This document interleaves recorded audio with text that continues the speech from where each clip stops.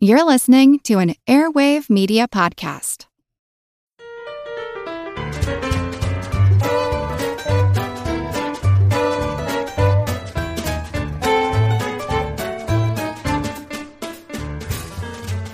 Hello, formation of flawless flashbulbs flaunting flavorful flair. Welcome to Good Job Brain, your weekly quiz show and offbeat trivia podcast. This is episode 91, and of course, I am your humble host, Karen, and we are your platoon planning for pleasures and plethora of plantains. I'm Colin. I'm Dana. And I'm Chris. This is episode 91. We're on the road to episode 100. The long death march. Sorry, no, just kidding. We haven't really planned what to do for our 100th episode yet. We're actually scheduling our recordings and planning some mini episodes so that the 100th episode of Good Job Brain will publish exactly on the day of our 2-year anniversary. Oh. Yeah, it just kind of fits. that way. Nice. Happy accident. What day is that? The first episode came out on March 4th, 2012, and we're hoping that our 100th episode will come out on the same date in 2014. All right. So, folks, if you have any ideas or suggestions about what we should do in our 100th episode, let us know. And furthermore, we are inviting you, listeners, for a chance to be on the show. We want to get some audience participation for our 100th episode. So one idea I had is like maybe record your lovely voice using your computer or voice recorder or even just your voice memo function from your phone. And you can tell us your favorite moments, why you like Good Job Brain, or let us know how you listen to the show or who you listen to the show with. And you can write songs or jingles or have your cats meow. I don't know. We just want some like cool audio bits. So state your name and what city you're in, and you can email us the audio file. Oh, neat. Video files will not be honored. All audio files become the property of Good Job Brain. All right. Without further ado, let's jump into our first general trivia segment, Pop Quiz Hot Shot. I'm going to combine some Trivial Pursuit cards here, random from the box. You guys have your barnyard There's buzzers. one with a picture? There's one with a picture. Oh, okay. We're going to mash it up. All right, here we go. Blue wedge for geography. French village, French castle, French prince. But who's the only major character in Disney's film Beauty and the Beast with a French accent? Dana. It's the candlestick. Yeah. What's his name? Lumiere. Yes. Lumiere, the candlestick, voiced by Jerry Orbach. Yes. Oh, man. Jerry Orbach from Law and Order. Yeah. And also who put Baby in the Corner. All right. Pink wedge, pop culture. What kind of vehicle does Travis Bickle drive? Oh, Chris. A taxi cab. Correct. Yep. That's, A taximeter cabriolet. it is Robert De Niro plays Bickle, the title character in the film Taxi Driver. All right. Yellow wedge. Who pleaded for calm in Los Angeles on May 1st, 1992, asking, can we stop making it horrible for the older people and the kids? I'm Colin. gonna guess that's Rodney King. Yes, Rodney King. He said this right after, can we all get along? Yeah. All right, purple wedge. Whoa. Andy Warhol played himself on the 200th episode of what Aaron Spelling series? Interesting. Colin. The Love Boat? Yeah! Okay. The Love Boat says here, Marion Ross played a housewife trying to hide her past as a Warhol superstar from her husband, played by Tom Bosley. Okay. Okay. All right. Green wedge for science. The citrulline in watermelon can imitate the effects of what pharmaceutical? Really? Shirlene. Citrulline. Citrulline and watermelon can imitate the effects of what pharmaceutical? Pharmaceutical. The Chris. morning after pill. Incorrect. If only. I have no. I don't know, like something anti-smoking patch or something. It is it? Viagra. Whoa! It says here, but you need to eat about 6 cups of watermelon. hot summer nights. Wow. That's okay. 6 cups of watermelon That's not is that a lot. much. It's not that much. Is it? It's not 6 watermelons. You could make a pretty normal You can have sized 6 smoothie cups out of of 6 watermelon. cups Yeah, of you can make watermelon. Yeah. a good old watermelon You guys- smoothie. Yeah. It's a lot of watermelon. Your stomach's gonna be pretty full, like with that much watermelon. Anyway, Hey, honey, I'm gonna eat both these watermelons tonight. I might throw up on you, but Yeah, you have to stop and go pee every 5 seconds. jeez. Okay. Oh my god. Okay. Well, that said, Orange Wedge, last question. What grain must make up at least 51% of the fermented mash from which bourbon whiskey is made? Talked about this on the show. That is corn. Yes. Yes. Good old American corn. There you go. Good job, Brains. Not bad. I think everybody's still processing the I'm water. still thinking about it. I'm like, Wow. 6 cups. All right. All right. We are approaching the new year. And here I have a top 10 commonly broken New Year's resolution. Oh. I want to see if you can guess some of these. Okay. There's 5 main ones. Lose weight. Yeah, lose weight, work out more, Uh-huh. Stop smoking. Stop smoking is one. stop drinking, Stop drinking is one. Stop, okay, so smoking, drinking, lose weight, work out more. save money. Yes. Oh, One last one. Smoking, drinking, lose weight, save. All the things people don't do. Right, Smoking, right. drinking, Yeah. Stop smoking. So lose hence, weight, yeah, this isn't save the money. top most common or popular. These are top 10 commonly broken. right. And So- the last one is spend more time with family. I was gonna say that! Oh, I thought it would be too sad. That is a little sad. That's broken. Definitely number 1 is lose weight and get fit. Yeah. So, in the spirit of that, today's episode, this week, we decided to talk about fitness and exercise, wacky stories, trivia, and quizzes about fitness. Whether or not you want to have that as your New Year's resolution or not, we're not judging, whatever. This is just fun trivia stuff. So this week, let's get physical.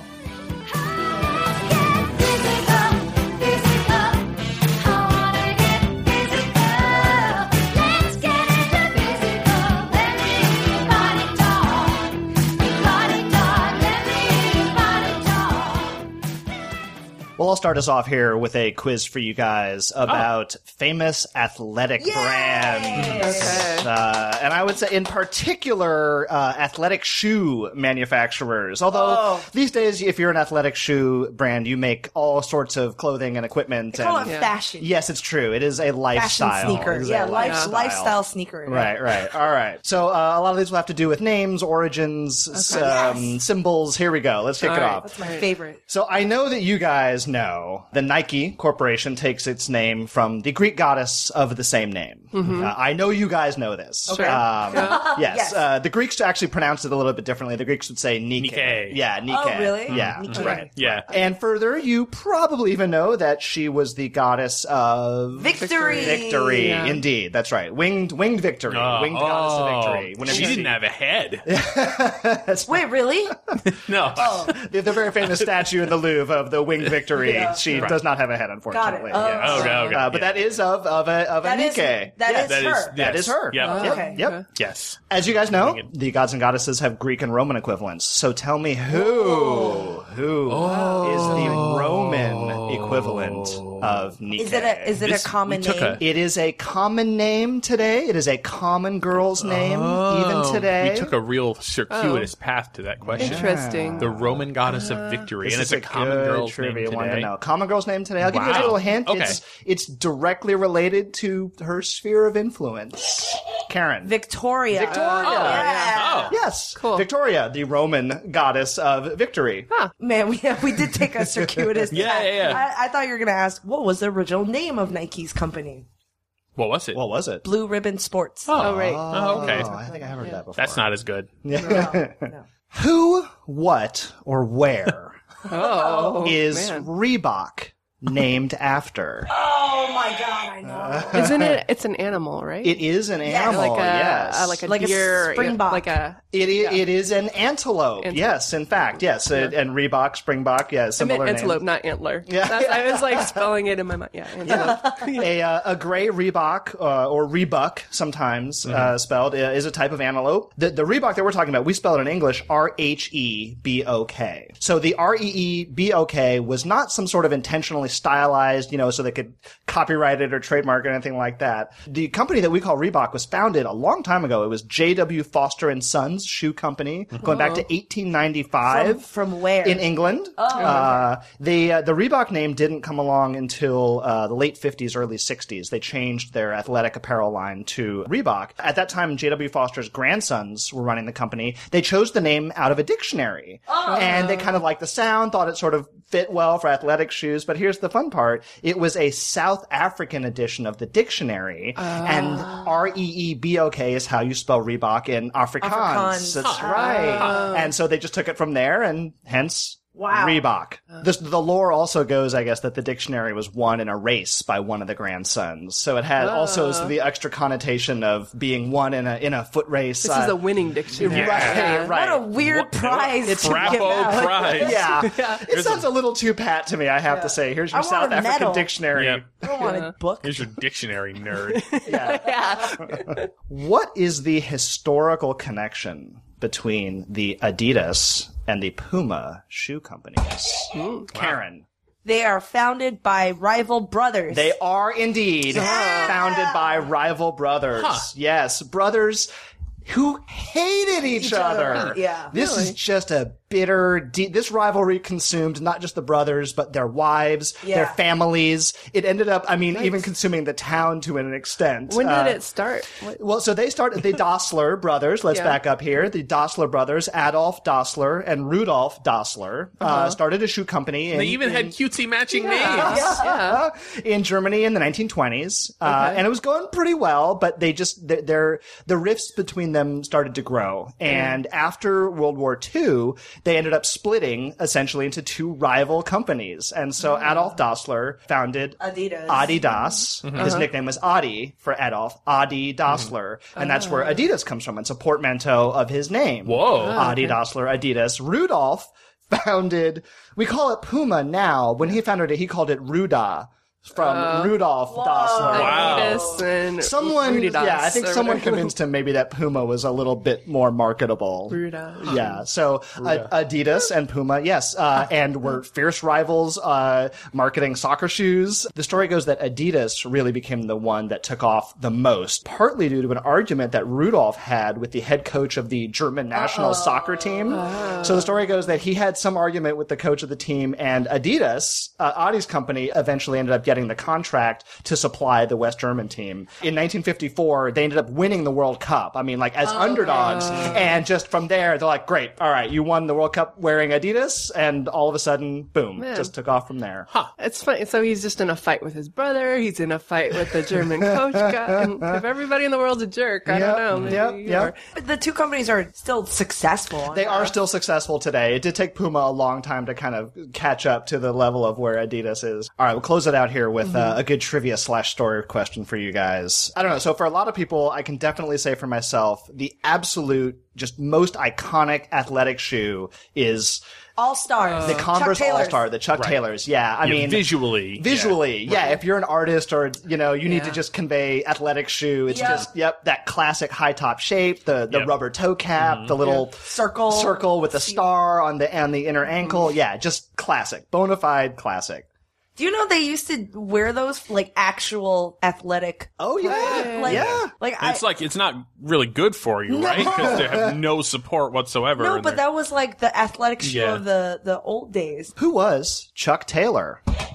Karen, quickly. Chuck Taylor was actually a basketball player, and he was professional.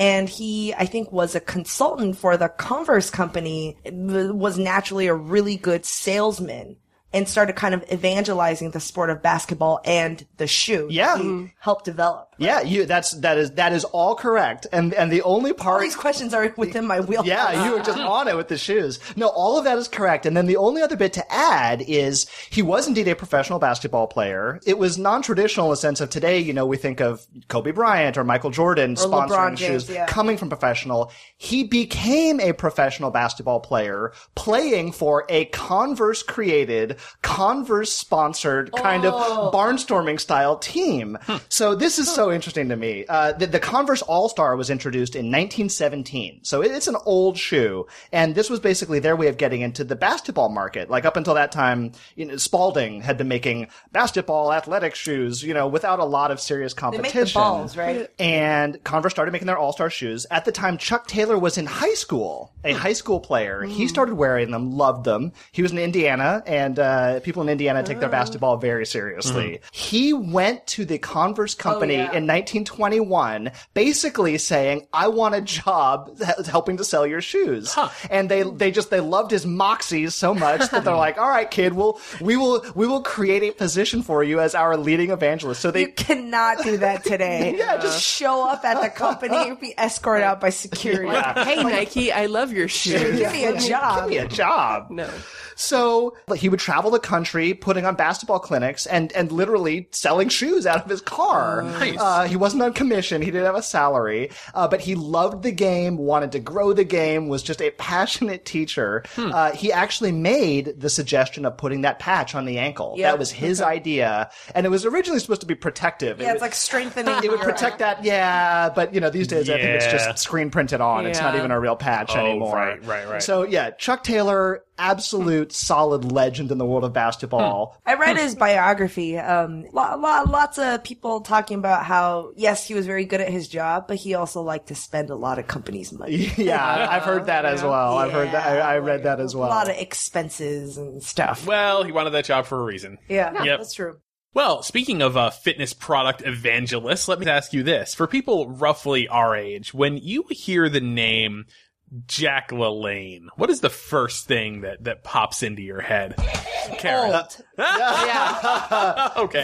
For me, old man doing aerobics. Old man doing aerobics. And juicer. Juicers. That's what I was going to say. For me, it's like the first time I ever saw Jack LaLanne, and really the only experience I ever had with him was turning on an infomercial when I was a kid and watching him sell the Juice Tiger on Amazing Discoveries, that show that feigned pretense of being like a news magazine show, but it was just infomercials. The guy was always British. Wow. Yeah. That's amazing. So Jack LaLanne would be on there selling, the tiger, the Juice Tiger, the juice, which was later recalled because parts of it would go flying and kill people. But like a real tiger. yeah. They didn't, You never know when it's going to maul you. Yeah, they didn't call it the Juice Kitten. But then Jack LaLanne's Power Juicer, which significantly fewer injuries, is now still on the market today. Okay. So I did not really know that much about Jack LaLanne, but he is the founder of the fitness movement. If you like go to the gym after work, you do that because Jack LaLanne put that idea in your head many years ago. So here is some trivia about Jack LaLanne, godfather of fitness. Henri Francois LaLanne is his actual name. Yep. Ooh la la. His brothers for some reason nicknamed him Jack when he was a kid. I don't know. He was born in 1914 here in San Francisco to French immigrants, obviously. As a teenager, he kind of started getting interested in health and the body and exercise and stuff like that. And when he was 21, he opened up what he says is, and what seems to be basically the first modern health club, like what we would call the gym. Now there had been like gymnasiums, all over the place in Europe and whatever. And gymnasium, by the way, is Greek for Body. Nude exercising. all it means is a place to be naked. That is what gymnasium means. Gymnophobia. Gymnophobia is the fear of being naked. Gymno is just nudity. Because they exercise naked. So a never Yeah. nude. Is a Yep. gymnophobe. So there's no, as far as I can tell, there is no exercise or anything like that in the Interesting. word gymnasium. It just means like naked place. Naked place. Yep. So, So kids go to in your high high school school, gym, yeah. take all their clothes off and run around, and they can't do anything because Good that's what job, it's, Rain what told it us. is. It's the naked Yeah. place. On the podcast, I heard that was okay. So like you could go to the YMCA at this time. This is in the 30s in America, and you could, they had weights and you could lift weights if you wanted to, but like there was no sense of like as a regular thing, exercise daily just to maintain a state of health and fitness. Like you did that if you were like an athlete or a bodybuilder. Regular participating in people do- bodybuilding. yeah. Right. Yeah, basically. LaLanne had this vision of you'd go there after work or in the morning or whatever, and you'd have a personal trainer who at that time was Jack LaLanne, you know, and fitness goals and all that. He had a juice bar in there. This is in 1936, in Oakland, California, downtown Oakland. Had a health food restaurant, you know, downstairs, and he opened it up and nobody went there. Nobody went there. Ahead of his time. There was no movement. Super ahead of his time. He was the person who, you know, made it this way in the first place, and nobody went in. And he ends up, he gave massages for a while because he was trained. He went to school for chiropractic. Okay. Chiropractic? Yeah. Chiropractic. Chiropractoring. Chiropractic. Chiropractic medicine. He went to school for that. So he gave massages. He gave massages to Trader Vic. Yes. Oakland. He of the Tiki Bar. Yeah, Oakland. The Mai Tai. Victor Bergeron. Yep. So he'd give him massages, and that's how he was making money. And he was just trying to convince people to come in. And he is the way. This is the way that Jack LaLanne did it. He went and he had a presentation at a high school. Now at this point, people kind of knew who he was, like in Oakland, because like he was pretty ripped, which at the time people didn't really get that ripped. He had been like a high school athlete, and he had done like bodybuilding kind of stuff. So he went and he did a presentation on like health and fitness and everything. Also, I could also imagine that just seeing his energy at age 80, I can imagine what he was like when at he was age 21 when he opened this health club. He was super young.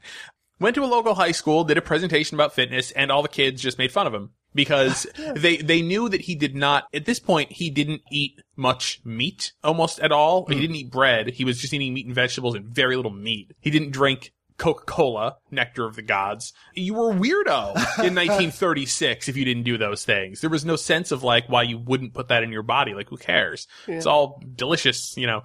And they were making fun of him. They were teasing him, like they were asking him to comb his hair because of this belief that if you got big and muscly, you would lose the flexibility of being able to like reach your hand over your head, like that stereotype you see in the cartoons of the big muscle guy walking down the street and can't move. That's what they thought it was like if you had big muscles, and they thought that like that's what they were going to become.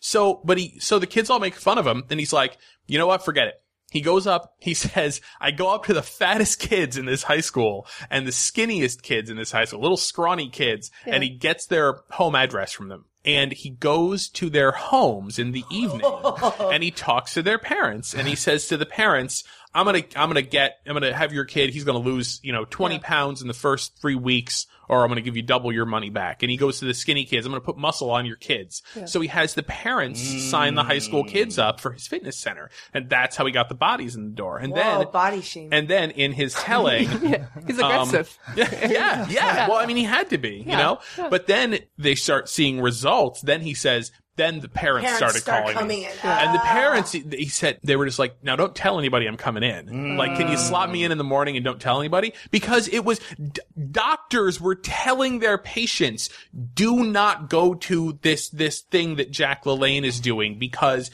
if you lift weights, you are going to get hemorrhoids, and you are going to have lowered sex drive, and you are going to give yourself, you're going to give yourself a heart attack lifting all those weights. I imagine the doctor smoking while giving this advice. Yeah, totally. Yeah. So what did they do when they got there? Well, they had all the equipment machines, like the leg extension machines and the weight selectors, because Jack LaLanne invented those. Whoa! Jack LaLanne invented those machines, and he worked with blacksmiths and machinists and had them custom build those machines. Wow. Yep. A lot of the stuff that's still in use today, he just invented it. That's so weird that at some point in time, like, there's no concept of exercising for everybody as something you should do to live a better life. To maintain, as you said, fitness. Yeah. Mm-hmm. It's like you're either an athlete competing in a sport or you don't exercise. Yeah. So he operates this gym for 15 years or so, gets very popular. Next big thing is TV show, the Jack LaLanne Show. Which was started out local to the San Francisco market, went national a few years later.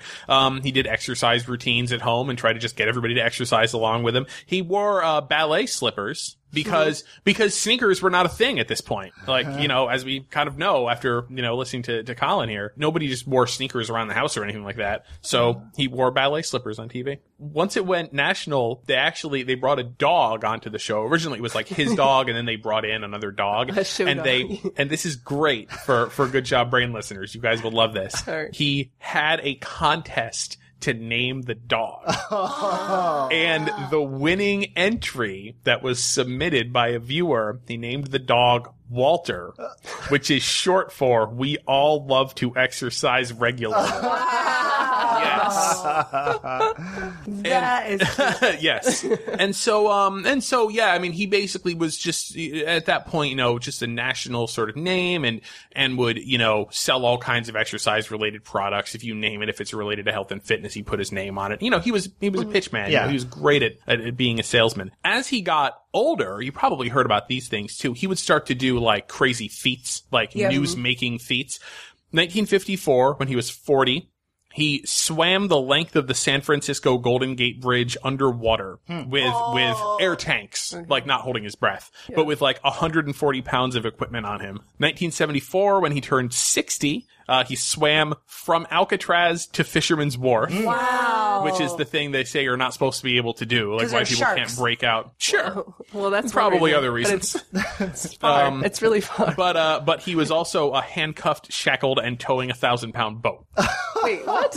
Wait, as he's As he How was do you swimming. swim? Wow, just like doing like a You do dog the dog paddle. Yeah. His hands were together and his legs were together. Yep. Wow. 1984, at the age of 70, he was handcuffed, shackled, and fighting. This is directly off of his website, so you can. Sure. a little bit Yeah. flair. Yeah, and fighting strong winds and currents. He towed 70 boats with 70 people from the Queensway Bridge in the Long Beach Harbor to the Queen Mary, 1.5 miles. So he was hooked up to 70 boats I and can't even towed say them it. all. And he was Mile. 70 years old. He was 70 It's so- years old. It's like, let's take this old man and throw him in the water. Make him See if we swim. can drag the boats. Whoa, he's dragging the boats. Uh-oh. Oh, crap. Yes. Yeah, this is the Jack LaLanne that I remember from my childhood. Is like the TV show I guess was still running, and him just doing these crazy feats of strength. Yeah, old man doing strength stuff. Mom deserves the best, and there's no better place to shop for Mother's Day than Whole Foods Market. They're your destination for unbeatable savings, from premium gifts to show-stopping flowers and irresistible desserts. Start by saving 33% with Prime on all body care and candles. Then get a 15-stem bunch of tulips for just $9.99 each with Prime. Round out Mom's menu with festive rosé, irresistible berry chantilly cake, and more special treats. Come celebrate Mother's Day at Whole Foods Market. Everybody shush! William Shatner has something to say. Cat and Jethro, box of oddities. What do you do when the woman you love dies? Well, of course, you dig her up and you live with her. Aww. The show examines weird things. There are plenty of old photographs from this time period of children out in the streets playing in and among the dead horse carcasses. Oh, I miss those days. Things used to be so much simpler. Cat and Jethro. Then there's the urine wheel, which sounds like a really bad game show. They've done weird things. Cat and Jethro, box of oddities. That is really mysterious. Join Cat and Jethro Gilligan Toth for the strange, the bizarre, the unexpected, as they lift the lid and cautiously peer inside the Box of Oddities. The Webby Award-winning Box of Oddities podcast from Airwave Media. So I have a quiz for you guys. It's about celebrity endorsements for fitness products. Okay. And these are celebrities that you probably, and they're products also that you know.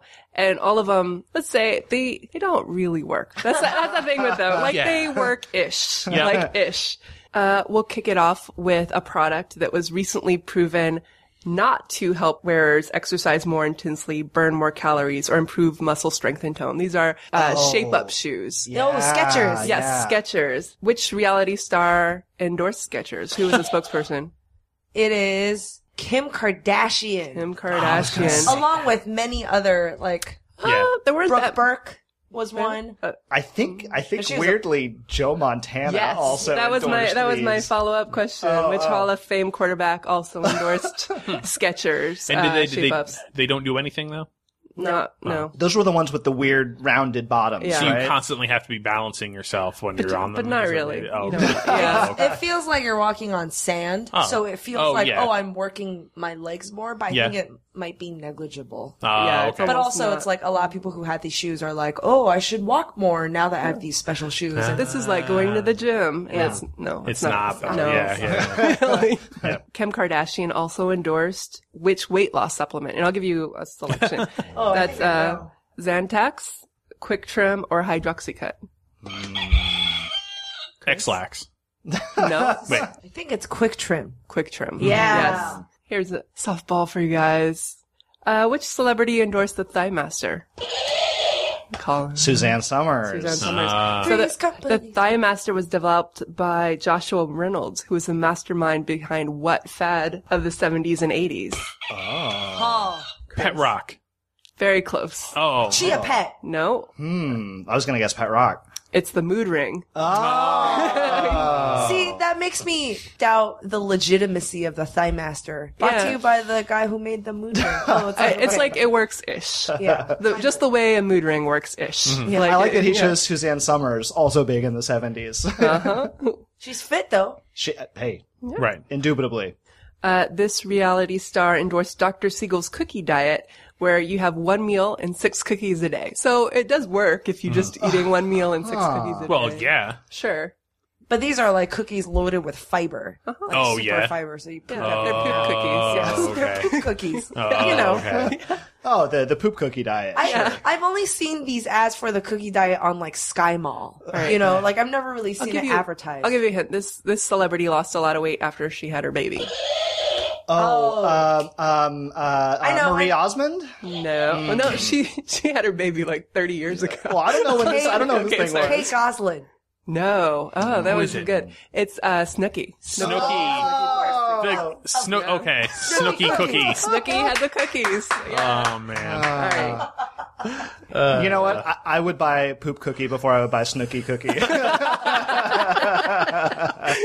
This conservative talk show host stars in an infomercial promoting the ProForm Ab Glider. It's a swinging, swiveling contraption that promises to burn twice the calories of other similar machines. But personal trainers say you're not going to get an 8-pack, a 6-pack, a 4-pack, a 3. You're not going to get toned using this. Not even a 3-pack. Well, I can't imagine like Bill O'Reilly or Rush Limbaugh doing anything fitness related. It's is it Ted Nugent? No. I don't know. What is it? It's a radio. It's a conservative talk show host. Conservative talk show host. Mm-hmm. It's a woman. And Who has a conservative? Is it Laura Ingraham? Who has a No. conservative? Sarah Palin. No. No. Conservative talk It's show. Elizabeth Hasselbeck. That's right. That Okay. makes Because sense. that's right. Yes. She's not on The View anymore. But she has her own show on Fox. Huh. Yeah, of course. Reality star and conservative talk show. Yeah, host. that's true. She was on Survivor first. You're right. Yep, You're that right. was her claim to fame. Yeah. Did she win Survivor? She did. Did she win Survivor? I thought she was runner up that year. I think she might have been runner up. I'm not positive. I don't know. Okay. To date, he has his own abs workout DVD, a line of GNC chewable supplements, and reportedly scored $400,000 to endorse the protein-infused Devotion vodka. And this is a reality star. Vodka. Yeah, that's a good way to do it. Okay. Vodka. Is it The Situation? Yes. There you go. I'm like vodka and abs. Oh, Situation. Yes. Yep. Good. I like the way you work Protein it. infused vodka. Yeah. It only has like 2 grams of protein in it. It's not like an egg. Oh, so it's not a fitness. It's not a fitness It's vodka. a fitness Yeah. Well, that's how they're marketing. It's a fitness vodka. This actress is the spokesperson for Trop 15, Tropicana's reduced sugar and calorie line of juices. In her best-known role, she played a character who tried bizarre crash diets like the Japanese porn star diet, which involves eating only paper. Karen. Jane Krakowski from 30 Rock. Yeah. Yes. Yeah. As Jenna Maroney eating only Jenna. paper to lose weight. So, and finally, This reality star launched a line of Skinny Girl branded supplements, margaritas, and shapewear. Karen? Bethany, forgot what's her last name, but she was from Real Housewives of New York. Oh. Yes. Frankel. Yes. Bethany Frankel. Bethany Frankel. Oh, man. Those are a everywhere. lot of reality stars in this quiz. Good job, you Karen, guys. I think you suggested this topic so you could get all the questions right. No, Colin suggested this topic. Oh, okay. You subliminally planted it in his head I know. by whispering into while he sleeps. Or that. Colin's our sports guy, but Karen's our fitness girl. That's right. That's right. That's Fitness right. whiz. Fit whiz? Fitwiz. Fitwiz. Witness.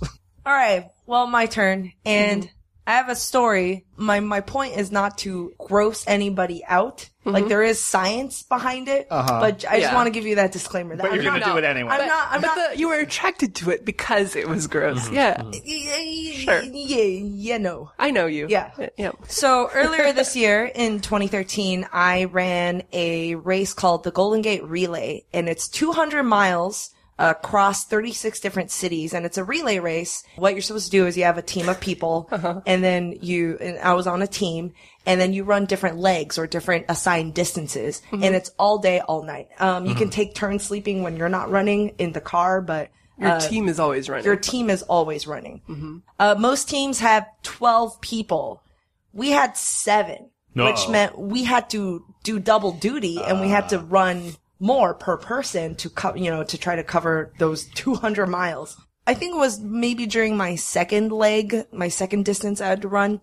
It was in the middle of nowhere. It was like in the rural kind of areas of through Napa. It was 94 degrees outside. It was super hot. And I realized that I had my female monthly gift hit me. Karen, story. And it hit me hard. Oh, no. And the thing is, with these races, with a lot of endurance sports, you can't really do anything about it. Like, I mean, you choose not to do anything about it. I was in the middle of nowhere. Like, there's no aid stop. If I were to stop, like, okay, I can There's stop, some but grass. then what? I don't know. Like, I get MacGyver. With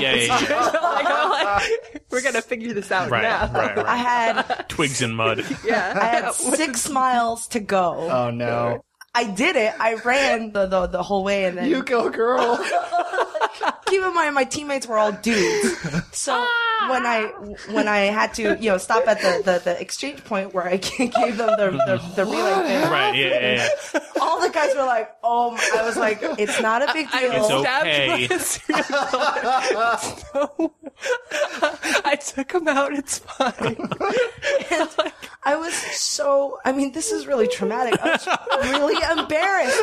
It's Guys, so embarrassing. It's okay. I was like, I was mortified. I was completely mortified. But like, what could I do? Yeah, I mean, yeah. what can you do? Yep. It's not, if I had to pee, I can stop and just go pee. Yeah. This, I could not really Right. control or Right. do anything. So I was like, oh my God, this is going to be the most embarrassing moment of the trip, of the whole race. It's like me dripping blood everywhere. It wasn't. It wasn't the worst, most embarrassing moment, because the next person. All you have to do is to be the second most embarrassing story. They'll forget about it. They'll forget about it. So it was my teammate's turn to run. And I think this was a couple miles in. He had 8 miles to go. It's also under heat. It was during the daytime. He, I mean, pooped his pants. I was going to say there's only one thing he could really do. He accidentally, or however it happened, he pooped his pants. Wait, yeah. It's like, accidentally or intentionally. Yeah. Right. So he pooped his pants, and he ran like that for the rest of the way. And he had to change, and good thing we had, extra shorts or whatever. But I was like, good. No one's going to remember my story. Everybody just remembers the guy who pooped his pants. Anyways. Is that true? So, Okay. this in a lot of either triathlons, cycling, running, marathoning, ultramarathon, when you have endurance sports, this is a problem. The pooping your pants. Why is this? So I don't know if you guys know Paula Radcliffe, very, very famous, famous marathoner. She's a British distance runner, and she currently holds the women's world record for marathon. And she infamously infamously in, I think, maybe the London Marathon. Yeah. She was suffering some sort of GI gastrointestinal issues, I think around mile 22. Keep in mind, this is like a couple years ago. So everything was televised. Like people, you know, there are cameras following runners, and she's one of the fastest. Yeah. And so quickly, she just squatted down and pulled down her running briefs and pooped and pulled her shorts back up and ran again. Yeah. And it was all caught on television. Like you see her squat. So that's how you do that's how a pro does it. It's not like she does it. Right. Yeah. She does it it's less than 2 seconds. Mm-hmm. Like when you watch, you can go on YouTube and watch this clip. It's like you didn't even know can I? Yeah. Let me just do that. Load it right up right now. And guess what? She still won. Nice. She still won that. And so it is. So that does make sense. It's like, look, if you think you have to poop, you might as well just go. You know, no, I mean, not just go, but like stop and go. Because it's like 2 seconds of embarrassment versus like, now you're going to carry it around for the whole run. Yeah, exactly. Yeah. Okay. In a 2008 study of almost 1,300 runners, found that at least 45% complained that there are GI issues related to, you know, during the race. And it's the GI tract is really sensitive to stress and running and anticipation, the anxiety. It's really stressful. And also, I mean, when you run, your intestines, they jostle, and all the blood in your body is being rerouted to your vital organs or to your muscles from your legs. So the balance of your body is kind of off. And so your GI tract will act up. You know, there's also dehydration, a bunch of these factors working against you as you're doing endurance sports. And a lot of people will want to poop. However, there is a hypothesis. It's a theory. I don't know if it's true or not. Probably not. But this is, and of course, music lovers and concert goers probably know this phenomenon. It's called the brown note. And the theory is this true. This is not true. This can't possibly. This is not true. I've heard this, but this is not. The theory of the brown note. What is it? Is that there is some sort of frequency that once it matches the natural frequency of your, you know, intestines or of your body, then you have resonance and you will lose control of your muscles and poop will come out. It's like an opera singer who like can shatter a glass because they're not. Exactly. So it's like they can like match the note that opens like shatters your. A lot of there's theory that because you're running at a regular pace, somehow maybe sometimes it will match the natural frequency and resonate, and you know you lose control of. Yeah, they did test this on MythBusters, the brown note, more of like in a concert angle, like you know, so they had like people surrounded by different notes, different frequencies on the street. It didn't happen. It's like crossed it off the list. Like they look at their butts to see if anything happens. Anything? No. No. All right. Next frequency. Oh, this is gonna be good. I really thought it was going to be that one. Damn. They did not find a brown note in their experiment. I can assure you that if there were such a thing as a brown note, the nation's teenage boys would be playing it at large, at high volume in every neighborhood around the country, just for kicks. So there you go. Cool story, bro. It's scientific. It does happen. It does happen. Yeah. But it's probably not related to the mysterious brown note or the elusive. No. I mean, the elusive it's brown note. most likely just due to intense stress to your body. I mean, like also like famous runners runs. Tour de France cycling. They sometimes just have to go. When you're on the move in a race, it's you got to keep moving. Or triathletes, they just pee in the water. Like, I mean, what are you supposed to do? Like, you can't. What I like about this podcast, wait a minute, I'm not a triathlete and I pee in the water, so don't swim with Chris. I mean, that's just normal. Technically, behavior. if you're out in open waters, you're swimming with like fish pee and poo all the time. Yeah, totally. Yeah, I'm just adding to the vibrant ecosystem. What I like about this podcast is we're not afraid to take on the taboo subject. Like, personal taboo subject. We keep it super real for everybody. Hey, Matt, did you know that wombats poop cubes? Nope, never heard that before. Did you know the unicorn is the national animal of Scotland, Ken? I didn't know, nor do I care. Neil, did you know that Liechtenstein is the only doubly landlocked country in Europe? Jeff, isn't that an American pop artist? Well, actually, it's both. If you want to learn things like that and more, join us each week on Triviality, a pub trivia-style game show podcast where a lack of seriousness meets a little bit of knowledge. Listen in each week to answer general knowledge trivia alongside exciting guests from around the world. And we're here too. Join us every Tuesday for new hour-long episodes of Triviality. Plus, tons of extra theme content on everything from The Office and Lord of the Rings to science and geography.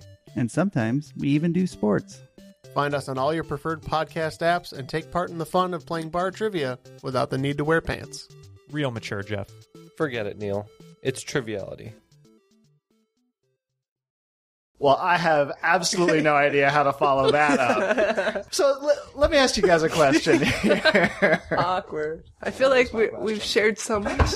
We shared so much already. Well, I'll take the transition from peeing in the water. How about that? I'll find a way to. I'll force a segue here. All right. What would you say if I told you guys that in order to graduate from college, you had to be able to swim 50 yards in under a minute and then tread water continuously for 5 minutes?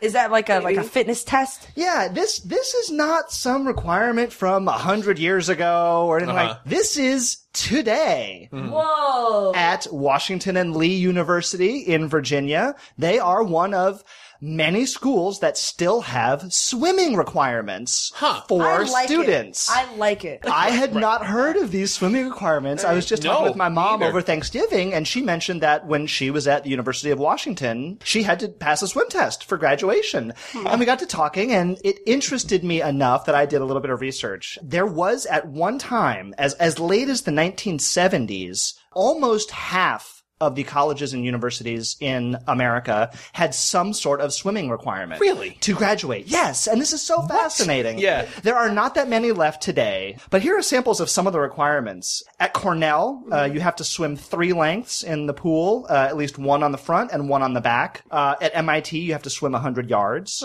At Bryn Mawr, you have to swim continuously for 10 minutes. That's a lot. Float on your back for 1 minute, and then tread water for 1 minute. And these go on and on. Some schools have time restrictions, some don't. As if showing up at school as a freshman is not stressful enough, and getting into a swimsuit and fraught with enough potential for embarrassment. Yeah, I want you to imagine you show up as a freshman. You got to get in a swimsuit, line up, and then exhibit your swimming prowess or lack of prowess in front of your fellow incoming students. So what if you go to college and you don't know how to swim? So these schools that have the requirements, if you cannot pass the freshman incoming swimming test, or you just say, I am not a swimmer, I'm going to drown if you put me in there, you must take a swimming class. At schools that have these requirements, there are often local legends about where did this come from? And, one of the most common ones is, there's a wealthy benefactor, and as a condition of a donation, he or she required that all students take a swimming test because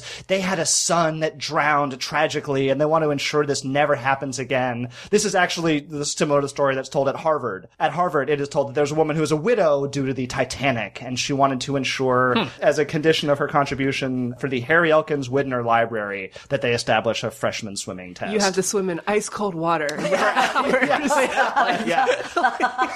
Throw them into iceberg-laden water and then see how they do. I particularly like the origin story told at Columbia. Apparently, one story is told that the swimming test dates back to a requirement that students could swim across the Hudson to New Jersey in the event of an attack. And that I believe. You really? You believe that? Really? What is interesting is no one is 100% sure why schools started administering or started requiring swim tests. It seems to date back to shortly after World War I, though. And it is true that after World War I, the Red Cross was really making a big push to increase swimming abilities. I mean, tragically, there are stories that a lot of soldiers died. They drowned by not being able to reach shore, especially with equipment on, in a landing. But it really seems to have come about between World War I and World War II as kind of just a general public safety measure. I believe it. Like, I think it's seems weird like for there's, like, people this- our generation who still don't know how to swim. Just in case, like, that's a skill I want to have. It seems like there's a cultural bias, though. Like, if you weren't raised in a place near water, or you didn't have access to pools all the time, now you have to learn how to swim as an adult, and, like, you're not going to graduate from college if you can't figure it out or you don't want to. Like, Right. Well, at least they're willing to give you the instruction to learn how. Yeah. But if you're like, I don't want to, Yeah. thank you. Yep. Well, hey, then don't go to that school. Yeah. Do they actually fail people if they don't pass like you don't get your diploma if you don't swim? I'm sure they work with you quite a bit if it seems like you're not going to get your diploma because of the swim. There is one funny anecdote I came across in a couple places. A very well-known and successful PhD from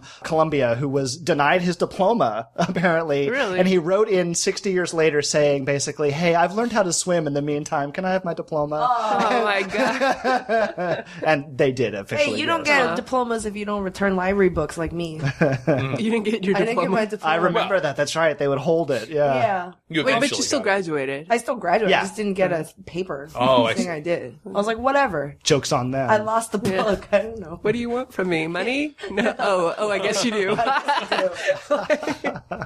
All right, and that's our show. Thank you guys for joining me, and thank you guys, listeners, for listening in. Hope you learned a lot about fitness and pooping your pants and man. Jack LaLanne and celebrity endorsements and basketball and various other sport brands. You can find us on iTunes, on Stitcher, on SoundCloud, and also on our website, goodjobbrain.com. Join us on Twitter at goodjobbrain or on Facebook /goodjobbrain. And we'll see you guys next week. Bye.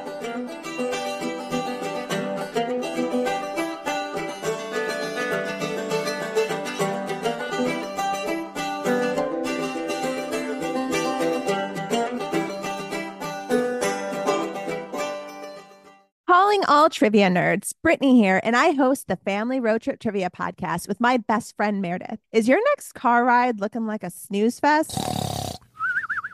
We've got the cure. 3 rounds of awesome trivia every week. Harry Potter, Disney, science, sports, you name it. No more silent car troubles. The Family Road Trip Trivia Podcast. Connect, laugh, and learn with your kids, big and small. New episodes every week wherever you get your podcasts. Search for the Family Road Trip Trivia Podcast.